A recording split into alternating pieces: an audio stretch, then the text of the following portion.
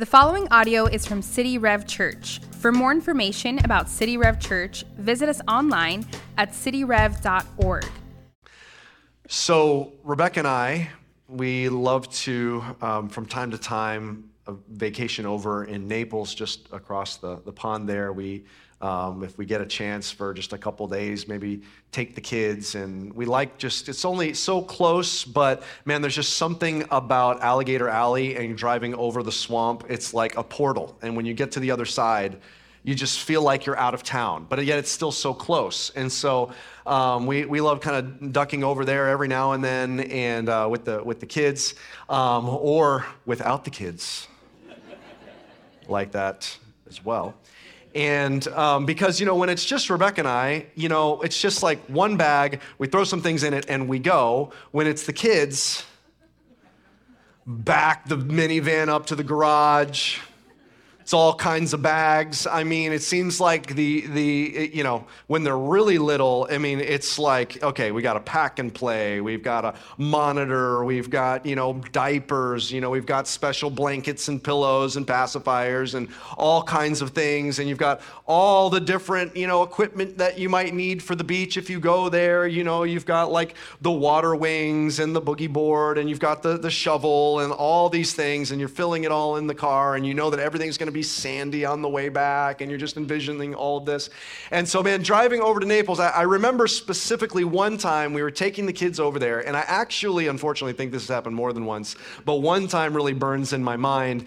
There was so much to pack, it seemed like, just for what was going to be like 48 hours, maybe 72, but there was so much to pack, and we were going around, we got like everyone's pillows and everyone's books for reading at nighttime, and we had all the bags packed for everyone that everybody needed, and we filled it all in, and we got the goggles and the mask and the snorkel and the flippers, and we get all of that inside, bathing suits, like the whole thing is packed, toothbrushes, everything's there, it's in the back, and we pull out in the minivan from the house, and we're driving along, and I'm like, man, I just got this bad feeling we forgot something. And I say to her, like, Rebecca, did we forget something? She's like, I don't know. We start going through the whole list. Toothbrushes, yeah, like count the kids. There's 1, 2, 3. We got all the kids. Okay, that's good. Okay, didn't want to like leave one at home or something. So we're driving along, and I just had this gnawing feeling like I'm really missing something, okay? And we're driving. And there's this point on Alligator Alley where you pass this one point, and it's early on. There's no turning back, right? Like you're committed. All right, so you pull through, and it's like the toll booth. Once you get to the toll booth, it's like, all right, here we go. You pull through the toll booth.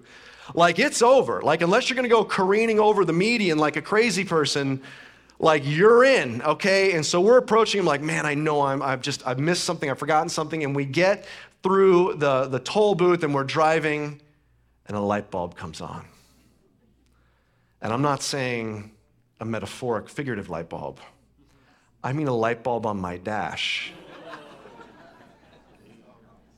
I had no gas.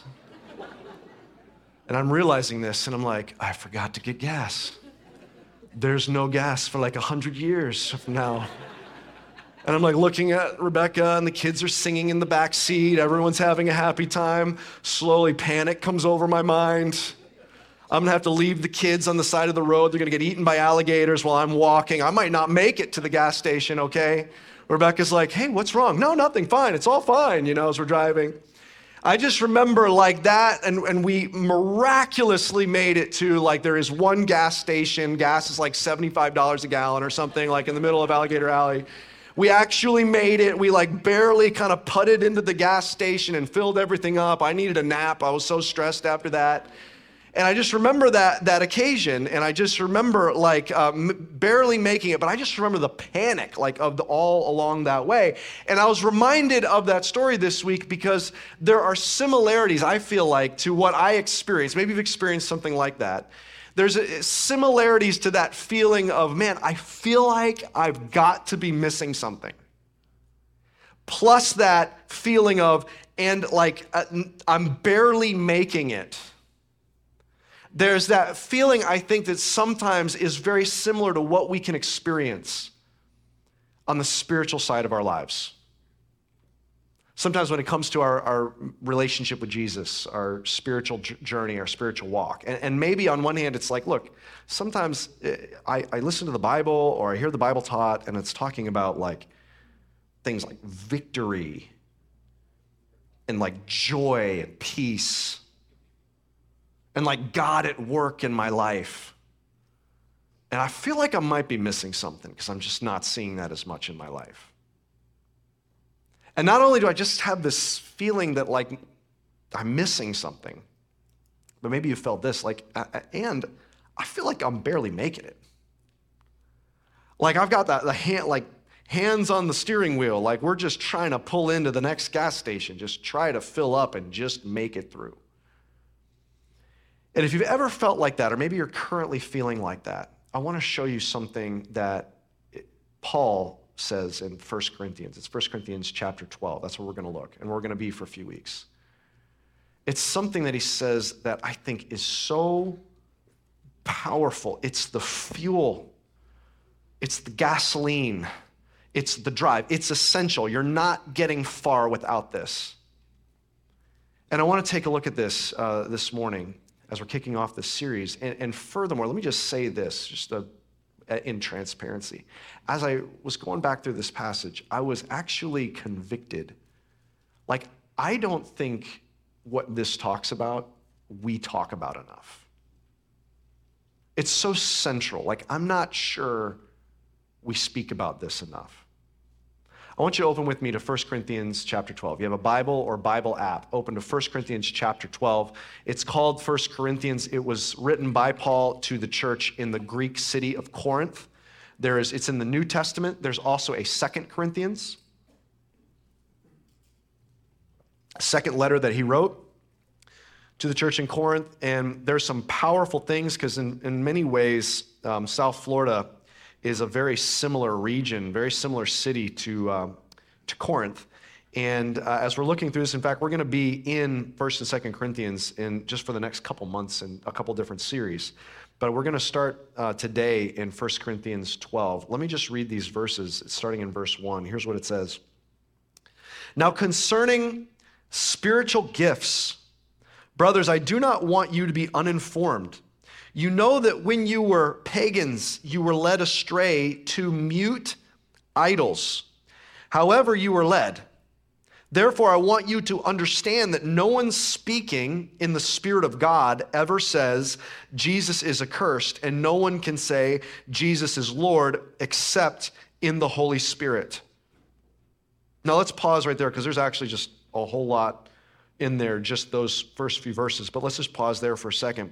He opens up and says, look, I want you to understand. I don't want you to be uninformed about spiritual gifts. Now, maybe you say, I think I've heard of spiritual gifts before. Maybe you say, you took like a little test where it, helped you understand what your spiritual gifts are. Or maybe you say, I have no idea what you're talking about when you say spiritual gifts. Is it when you like give a gift to someone, but it's like a spiritual one, like you give them a Bible, like that's a nice gift, but it's kind of spiritual. Like, what are you talking about? What is a spiritual gift? What we're going to walk through this in this passage, what a spiritual gift is it's actually something from God, from the Holy Spirit to you. It is a way that he empowers and equips you. And he says, and you say, well, yeah, I think I've heard of that before. But he says, look, you need to know this.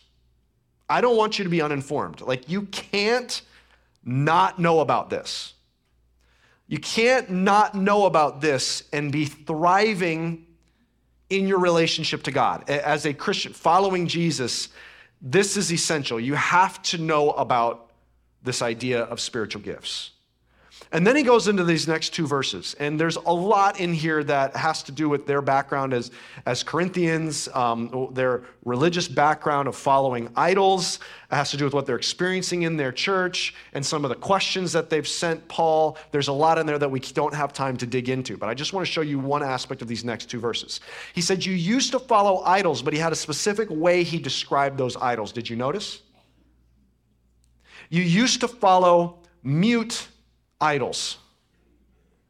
They were statues. You can see the remains, apparently, in ancient Corinth of their temples. There were statues of these gods like Aphrodite and Apollo and Hermes, Zeus, these types of ancient gods they would worship, but they were made out of marble.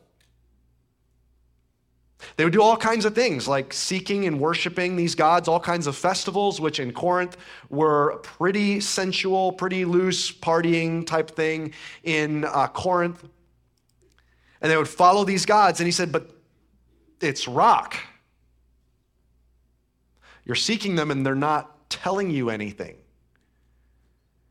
And we today, there's nothing new under the sun, is what the Bible says. So we today do the same things. We follow idols. It's just a little bit different. They're not like statues. Idols are more concepts like success and pleasure and vanity and popularity, power. These are the greed. These are the things that drive our idols. In the same way, we're serving these idols and they give us nothing back.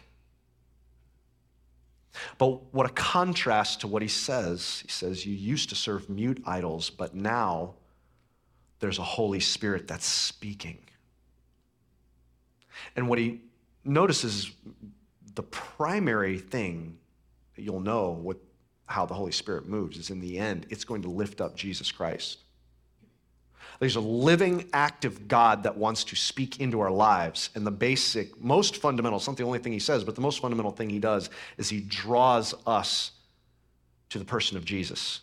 We worship Jesus more. We follow Jesus more. We surrender to Jesus more. He makes us more like Jesus. The Holy Spirit makes the bride of Christ fall deeper in love with the groom, Jesus. That's what the Holy Spirit does. But there's a living, active Holy Spirit that speaks. Okay. What does he say more about spiritual gifts that he's making sure that we understand? Let's pick it up in verse 4. Now there are a variety of different gifts, but the same Spirit. And there are varieties of service, but the same Lord. And there are varieties of activities, but it is the same God who empowers them all in everyone. To each is given the manifestation of the Spirit for the common good. Now, watch how this plays out. You see a description of these spiritual gifts, and he includes the Lord, Jesus. He refers to God, which is probably referring to the Father, and then also the Holy Spirit. You see the Trinity here in this text, and it's important. Let me just pause. We've talked about this over the last couple months, but let me just pause to review. The Bible, from cover to cover, Old Testament and New Testament, says a couple things about the nature of God. There is one God. There's only one God.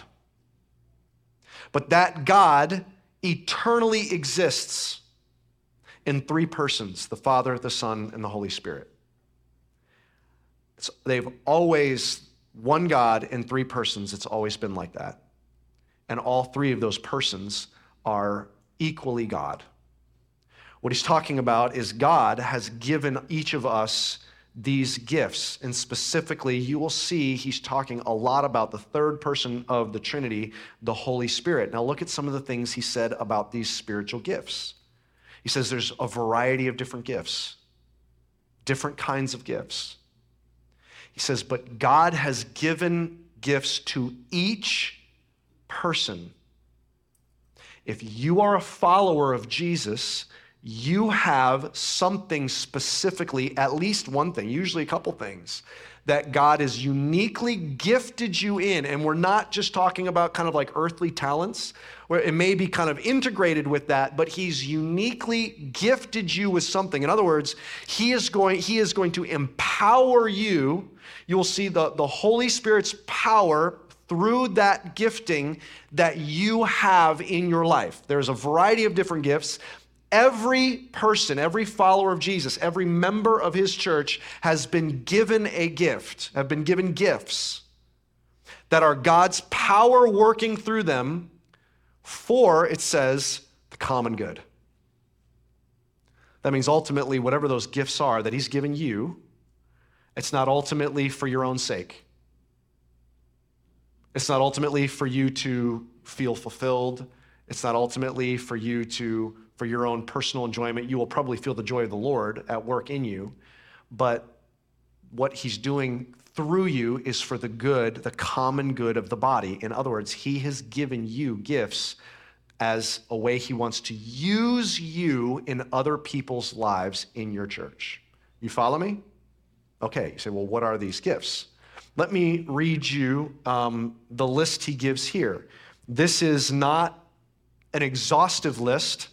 Paul gives other lists other places, but let me read through this list. Now, there's going to be some things in here that make sense. Maybe for some of you, there's going to be things that this creates more questions. We're not going to be able to go into this list this week, but in a few weeks, we're going to go back through and talk about some of these gifts. But this is kind of an overview today. But let me read you some of these gifts. Let's pick it up in verse 8. What are these gifts that he gives to us? He says, "For to one is given through the Spirit the utterance of wisdom, to another the utterance of knowledge according to the same Spirit, to another faith by the same Spirit, to another gifts of healing by the one Spirit, to another the working of miracles, to another prophecy, to another the ability to distinguish between spirits, to another various kinds of tongues, to another the interpretation of tongues. All these are empowered by one and the same Spirit, who apportions to each one individually as he wills." This is one list. There are other lists he gives that include other gifts in there as well, things like administration and generosity and hospitality. There's other gifts that he lists as well, but these are things that the Holy Spirit is empowering, that he's working through us to benefit each other. That means uniquely God is going to do things through those gifts that we could not do on our own. Like we'll just see this sense of just God doing, like it should have produced this kind of fruit, but because of the empowerment of the Holy Spirit, it did far more than we could have otherwise. You say, well, there's a lot of in that list, things like wisdom, knowledge. Okay, those make sense. There's others like, what does that mean? Prophecy. There's question marks I have in there. Again, we'll come back to some of those things. But for now, here's what it's saying. If you are a follower of Jesus, the Holy Spirit has given you gifts that he is empowering you to use in the context of the body of Christ, the church. Okay, now I want to read these last two verses, and this is where we're going to park. Let's pick it up, last two verses, picking it up in verse 12. "For just as the body is one and has many members, and all the members of the body, though many, are one body, so it is with Christ. For in one Spirit we were all baptized into one body, Jews or Greeks, slave or free, and all were made to drink of one Spirit." Here's what he's saying. He's saying, look, there's all these gifts, but here's where he brings it around. He says, but because of Jesus, we are all brought into one body, and we've all been baptized into one body, which the literal Greek translation of baptize, that word means kind of submerse. He says we've been submersed into the Holy Spirit together, baptized into the Holy Spirit, one body all together. And then he uses another metaphor. We drink in one Spirit. Okay. What all does that mean? Let me just bring this all together. There's one thing drenching these verses in 1 Corinthians 12. And these verses are some of the most foundational building block descriptions of church. And something drenching these verses is the Holy Spirit. He says the Holy Spirit, He's in us. He's working through us. He's empowering us. Through him, we're gifted to impact each other. We're all brought together through the unity of the Holy Spirit so that we worship Jesus Christ as worshipers of God. And drenched through this passage about what it means to be a church is this idea of the Holy Spirit. Okay, now just pause with me for a minute. This is where we're going to stop for today. But why are we looking at this text My opinion, as we look at our generation, our understanding of what it is that we're doing here as church, and I'm not talking specifically about City Rev, but as a generation, our understanding of church and what it is, why we do it, what's supposed to happen, I think as it more generation-wide, it's fallen apart. And not just like in society, but I think in many ways in among Christians. Like we've lost, like what is it that we're doing? What is this called church? Again, I'm not specifically speaking about City Rev, I'm just speaking more broadly. And what do I mean? Like just track with me here, and I think that there's part of this that's kind of intuitive for all of us. Okay, roll back to like our great-grandparents' generation. Like they had an understanding of church that was cultural, like many of them, maybe not your great-grandparents, maybe not mine, I don't know. But generally as a generation, they went to church because it was cultural. That's what pretty much everybody did. And if you're like, I am not a religious person, on Sunday morning, you would stay in your house and like not come out.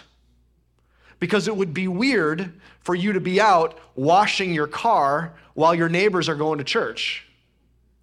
You wouldn't do that. Hey, you wouldn't do that. You'd stay in your house because it's kind of improper. Why? Because our great-grandparents, it was kind of, went to church because it was cultural. Now look, maybe our grandparents, let's go to that generation. Again, maybe not your grandparents, maybe not mine, but that as a generation, like it was starting to shift the culture. And so they would go to church because it was traditional. Well, I grew up Presbyterian, or I grew up Baptist, or I grew up Methodist, or I grew up Roman Catholic, and so, I mean, that's what my parents did, and so I do that because I go home Thanksgiving, I can't face my parents if I, don't go. It's kind of the tradition of our family. I've always grown up that way, so I want to continue that tradition. I believe in those traditional values, and I want to raise up my children as good Methodists, or good Episcopals, or good Catholics, or good Baptists, and so they perpetuated it because of tradition. Again, these are broad strokes. But then maybe like our parents' generation, maybe not your parents, maybe not my parents, but just in general, that tradition and the value for that tradition was waning, not as important. But they would go, still, there was something kind of inside of them that told them, like, it's a good spiritual religious thing to do. I should probably go to church. In fact, I feel guilty when I don't. And so I go to church because I think I'm supposed to go to church, and like when I go, I feel less guilty and like a good Christian. When I don't go, I feel like I'm backslidden Christian, and I'm a bad person. So I kind of go to kind of fill up kind of the God points a little bit, and so I go like more just because I feel guilty not going. But then our generation, and this is maybe not you or maybe not me, but kind of broad strokes. Our generation doesn't feel the guilt, doesn't know the tradition, and there is no cultural church going. That's gone.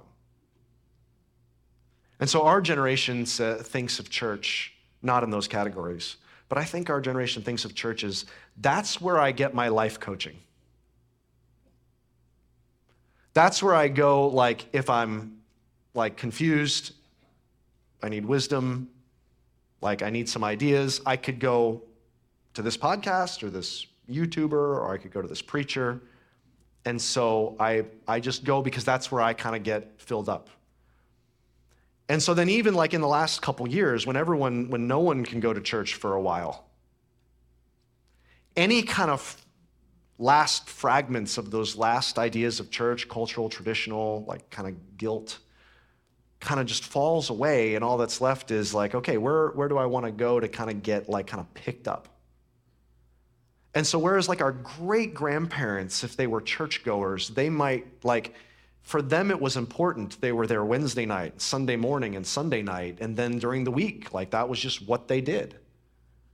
And now for us, a few generations later, well, I go once every couple months or once a month or a couple times if there's nothing else going on and I need to kind of just get picked up. I'm not talking like that there's like a set number of times. I just want to chart kind of the difference. You follow me here where I'm going with this? Like, I think we've lost. What are we doing? What is this?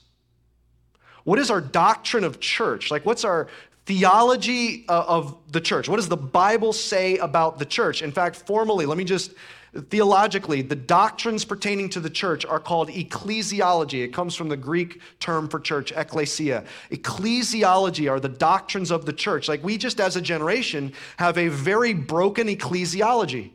And so if we're going to look and say, we don't decide what church is. I don't get to decide what I want church to be for me. I don't get to decide what church is for my family. What does the Bible say? God invented the church. He set up the church. He founded the church. He empowers the church. God, you tell me what is the church, and we will do it. Like, each one of us will follow it if we're following God's word. What is the church? And here's what I think this passage is saying. Before you can build an ecclesiology, before you can understand the doctrines of the church, there's an even more foundational doctrine that you have to understand. It is, who is the Holy Spirit? Before we can, the doctrines of the Holy Spirit are pneumatology. So before we can have an ecclesiology, we have to have a robust pneumatology, because this is drenched with the Holy Spirit. What are we talking about? What is the power of the Holy Spirit? If we're going to understand what it is that we're doing, let's first understand who the Holy Spirit is that is apparently drenching and filling the church. So what does the Bible say? Let's walk through this. Opening passages, Genesis 1. It says that there's a void, a formless creation, and it says the Spirit is hovering over the waters. There's something about the Holy Spirit that's going to bring shape and life. And then you see, as the Old Testament goes forward, you see that there's these moments where a few select individuals, usually prophets, priests, kings, deliverers. There's few individuals that have the high privilege to be filled by the Holy Spirit. It's people like Samson and Deborah and David and Moses. And there are these incredible moments where God does so much through these honored individuals that get filled with the Holy Spirit. And we see, whoa, when the Holy Spirit, the same one that's hovering over the waters, fills someone, it's incredible what God can do through them. And so we see, working through the Old Testament, as we're working through this covenant that God made with his people, as it's going through, his people keep falling away from the covenant, and then we start hearing whispers that God's going to bring a new covenant. A second covenant. And he starts talking about how this second covenant's going to come. It's going to come through a suffering servant. And we start waiting for this ultimate king Messiah that's going to show up and then somehow suffer but be victorious over his enemies and bring victory over enemies. We start waiting for this king Messiah from the line of David out of the tribe of Judah. And we're waiting for this Messiah to come that's going to set up a new kingdom and a whole new covenant where God's law is not written on tablets, but it takes the stone tablets of our hearts, softens them, and writes his truth and his law in our hearts. In other words, he'll no longer be changing us from the outside in, but he's going to start changing us from the inside out. And then he starts telling us what to expect with this covenant. And listen to what he says. This is out of Joel chapter 2, 28. And it shall come to pass afterwards that I will pour out my spirit on all flesh. Your sons and daughters shall prophesy, your old men shall dream dreams, and your young men shall see visions, even on the male and female servants. In those days, I will pour out my spirit. Wait a minute, what? It's not just like maybe one generation gets a person full of the Spirit to do mighty things through them, like an Elijah shows up, an Esther. It's not just like maybe one generation gets one. He's saying, no, in this new kingdom, I'm going to just dump out my Holy Spirit on all of my people, top to bottom. It's not the only place he says that. Listen to what he says in Isaiah 44. For I will pour water on the thirsty land and streams on the dry ground. I will pour my spirit upon your offspring and my blessing on your descendants. says, you know how you're just so deeply thirsting for God's direction in your life? For God's power to heal you in the midst of your circumstance, maybe bodily, maybe relationally, maybe emotionally, maybe spiritually. You know how we're so often aching to see victory over those sin struggles? We're just so broken of those who are far from God, wanting to see the miracle of them coming back. He says, like a dry, parched desert land, I'm going to just dump out and drench it with my Holy Spirit. It's going to fall on all of my people, top to bottom. There's a new work that he's going to do.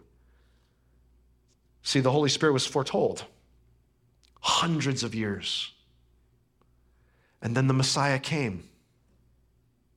The King of Kings and Lord of Lords, Jesus, who suffered and died and rose again, defeating sin and death, winning victory for his people, establishing a new kingdom. And you know what he said? He started to promise, hey, the Holy Spirit's going to come upon you. He's going to drench you. You're going to be baptized in the Holy Spirit. He says, I'm commissioning you on a mission as my disciples, a great commission. But he says, but don't go yet until the Holy Spirit comes upon you. Watch for it.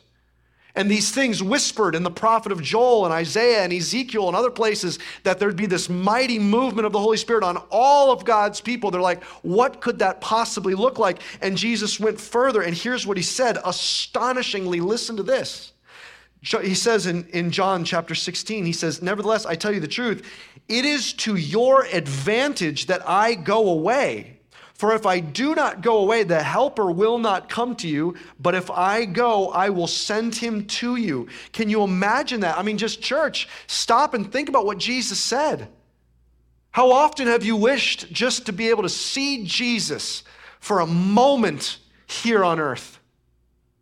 And say, man, if I could just run to him, I just would hug him and feel the comfort of being in the presence of Jesus. I'd fall at his feet and just my heart broken in worship, or I would just run to Jesus and say, Jesus, I just need your guidance here. Jesus, I just need your healing. Can you just stretch out and heal me like you did so many times? So often we're longing for the very presence of Jesus. But Jesus said, I actually need to go away so something that is of greater advantage to you can come.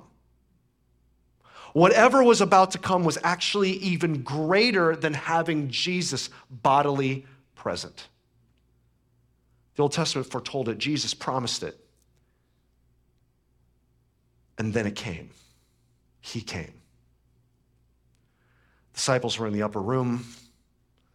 125, 20 of them, maybe 125. They're all gathered in this upper room, and it says all of a sudden the wind blew through. And the Holy Spirit came down upon them, and immediately they knew exactly what the Holy Spirit, that it was that long, for hundreds of years, foretold what Jesus promised. And they went out and miraculously started preaching, and 3,000 people came to faith on Pentecost. The Holy Spirit came and the church was birthed, just as was foretold. And you see what they taught us and what we see in our lives, that, man, the Holy Spirit, we see him at work in us doing that very thing. No longer in the old covenant where we've got the law and we're being transformed from the outside in. Now the new covenant, he's changing us from the inside out. And we see that the Holy Spirit, as it says in Galatians, is producing, coming up in and out of us, things like love and joy and peace and patience and kindness and goodness and faithfulness and gentleness and self-control. These things that are coming, welling up like a river of life, coming from the inside out. The mark of the Holy Spirit, the fruit of having the Holy Spirit in us as he's making us more like Jesus, making us into the image of Jesus. And we see him empowering us. There's just times where someone in your life, you're like, wow, you have no idea. God used you in my life. I mean, that was a moment that only God could have orchestrated. God did that moment in my life. And what is that? Those are the exact words that Jesus promised when he said, you will see, you've seen me do great things, but under the power of the Holy Spirit, you'll see even greater things. The miraculous empowerment of what God does. But then there's this. We see that in the book of Acts, We see that they're filled at Pentecost. God empowers them. But then as the book of Acts plays out, we see him just again fill them and again fill them.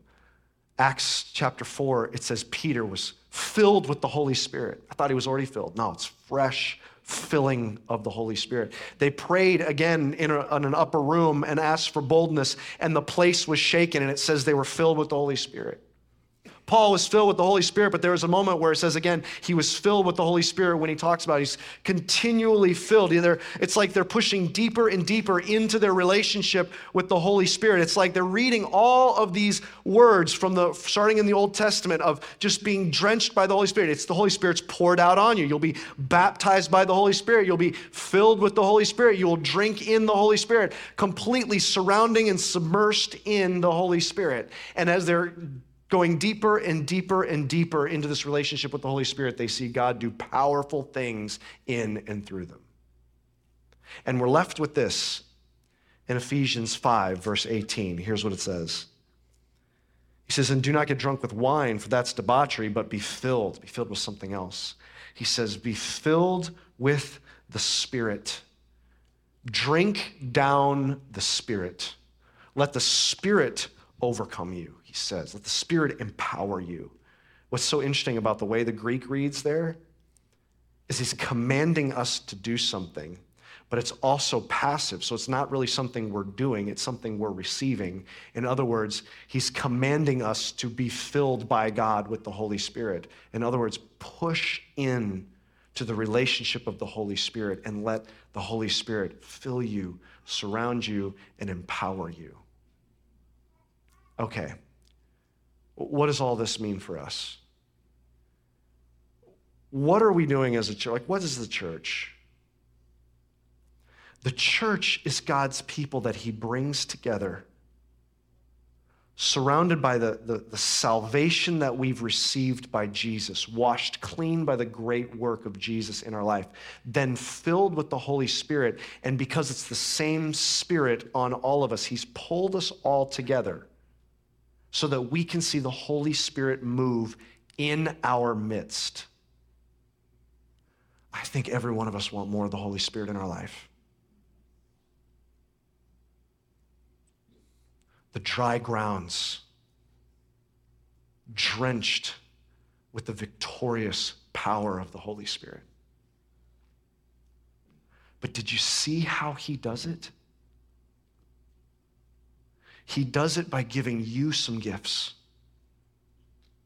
and someone else some gifts and another person some gifts and me some gifts. And he says, no, I'm making it so that you will feel my power as you come together and the Holy Spirit is moving through us together. That is what the church is. Drawn together by the Holy Spirit, empowered by the Holy Spirit, so that he can do miraculous things in our lives together. What is this text calling us to do? First of all, lean into the Holy Spirit. If I'm living a life reflective of the Scripture, then what I'm living in an era, in a covenant that is to be drenched, immersed, filled with the Holy Spirit. That I'm sensing him working in my life, sensing him working through my life. I'm seeing his power in my life. I'm not seeing him do my bidding and fix everything for me. No, I'm seeing a greater submission to him and the work that he's doing in my life. And if I'm following what the Scripture's commanding me, I'm trying to lean deeper and deeper and deeper into the power of the Holy Spirit. And as I do that, he makes me fall deeper and deeper in love with Jesus. But secondly, if I'm following what this is saying, then the more I lean into the body of Christ, I will see how the Holy Spirit is using your gifts that I don't have in my life. I'll see him use your gifts that I need that in my life. I'll see him work through each other in our lives. This past week, a couple things happened early in the week. It just got me frustrated. I was discouraged. And then I couldn't, for a couple days, I just couldn't shake that discouraged feeling. I was just down. And I started to pray, Lord, I don't want to be discouraged. I want to have joy and I want to have peace, the peace that passes understanding. But I'm just down. Like, I'm just discouraged. I can't get myself out of this. And I prayed and I just still felt down. And so eventually I called a buddy of mine, a friend of mine. And I said, hey man, can I just ask you, this is what I'm dealing with. It wasn't a long conversation. I just said, look, I just need your prayer. Like, I've got this and this and this. It's kind of discouraging me. I'm down. I know that, God's in control. I shouldn't be discouraged, but I'm just feeling discouraged. Can you pray for me? And just very simply, over the phone, nothing fancy, just said, Jesus, I just pray that you would encourage my friend, my brother. Just ask that you would guard him, encourage him, lift him up. And here's what happened for me after that. Like, pretty much from the moment I put the phone down, it was like something just lifted. I didn't fall down on the floor. It was just like, it felt like, and none of my circumstances had changed. But it almost felt like, and I'm not saying this to prove anything to you. I don't need you to believe it. I'm just telling you what happened. It was just almost like there was like a blockade now between my circumstances and where my mind and heart was at.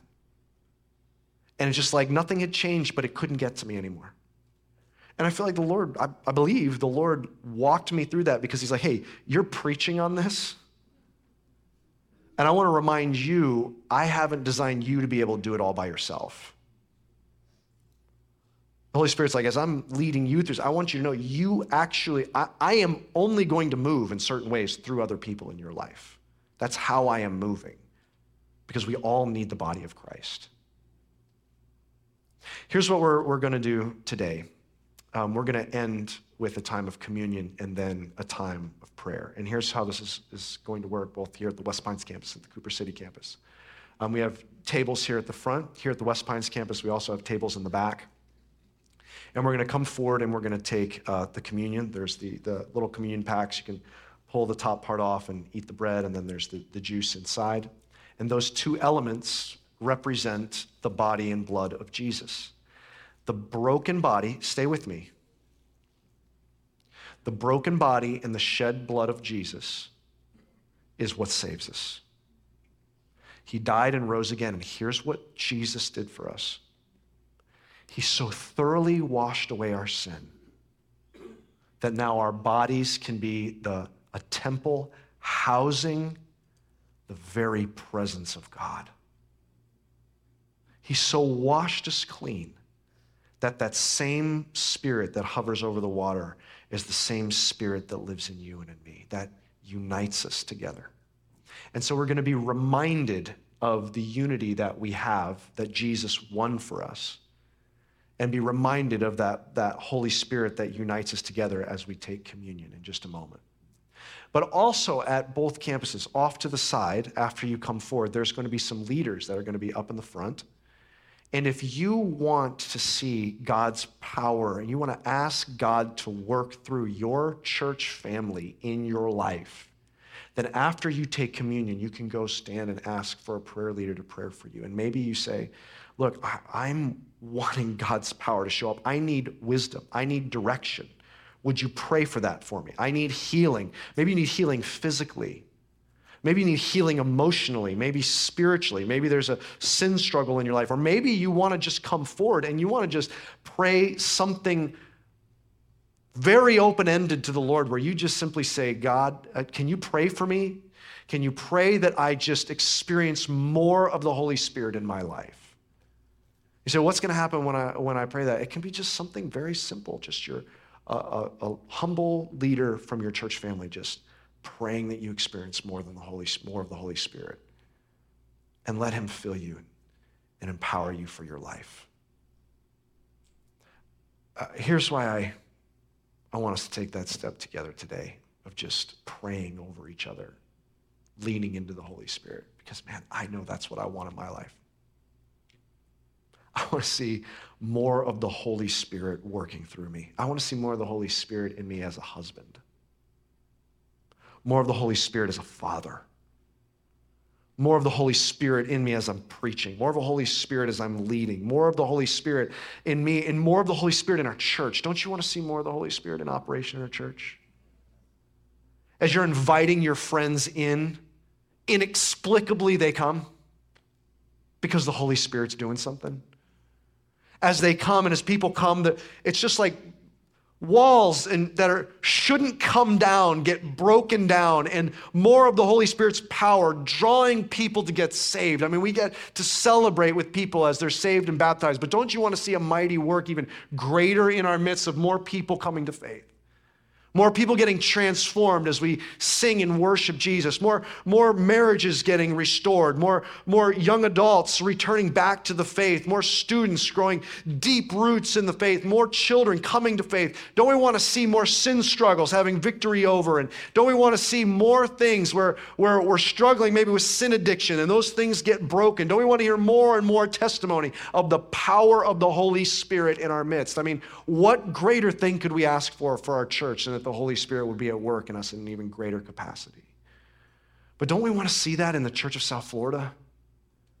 Don't we want to see that even more, that the Holy Spirit would just ignite the churches of South Florida, so it's not just selfishly something happening here, but we hear word that it's happening in this town, and in this town, in this city, and in this church, and that a movement of the Holy Spirit sweeps over our city so that our city is transformed and that our generation gets to see something historic, an entire modern city turned upside down and brought to its knees before Jesus Christ. I believe that can happen. And I don't know what your view is of our present moment, our present generation. I don't know what your view is of the dark hour that we are in, but here's what we know. All it takes is one movement by the Holy Spirit, and he turns it all around. Do you believe that, church? One movement of the Holy Spirit. He just has to touch down. He just has to sweep through, and he turns it all upside down. That is the power of the Holy Spirit. If he can take chaos, primordial chaos, and turn it into the universe teeming with life, then he can take our present moment in our generation and turn it all around. That's what we want. And may he start in my life and in your life. May he start in our church and in our city. May we see what the Scripture promises, the drenching power of the Holy Spirit at work in us, drawing us together. May we see him do that work. Let me pray, and then we will take communion together. Lord Jesus, we thank you for your word, and we thank you for your promise. We thank you for your gift of the Holy Spirit. Holy Spirit, we invite you in.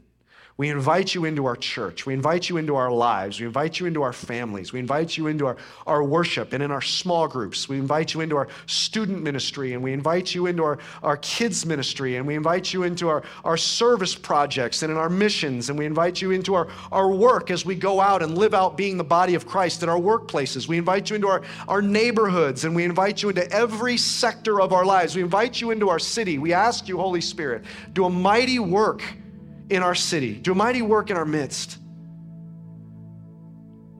We see what is promised and what is offered, and we open ourselves to you. Jesus, we thank you for the work you did on the cross, and I pray for each person here there's not 100% that they have taken a step to follow Jesus, that they, even now as I'm praying, would put their faith that Jesus saved them for eternity by his death and resurrection. And if that's you, I invite you to surrender your life right now to Jesus and take a step symbolizing that by taking communion with us today. In fact, if you're not ready to take that step, I want to encourage you to hold off from taking communion, because this is the declaration that Jesus' life and death and his resurrection is for you. So Lord, as we take communion today, celebrating our unity,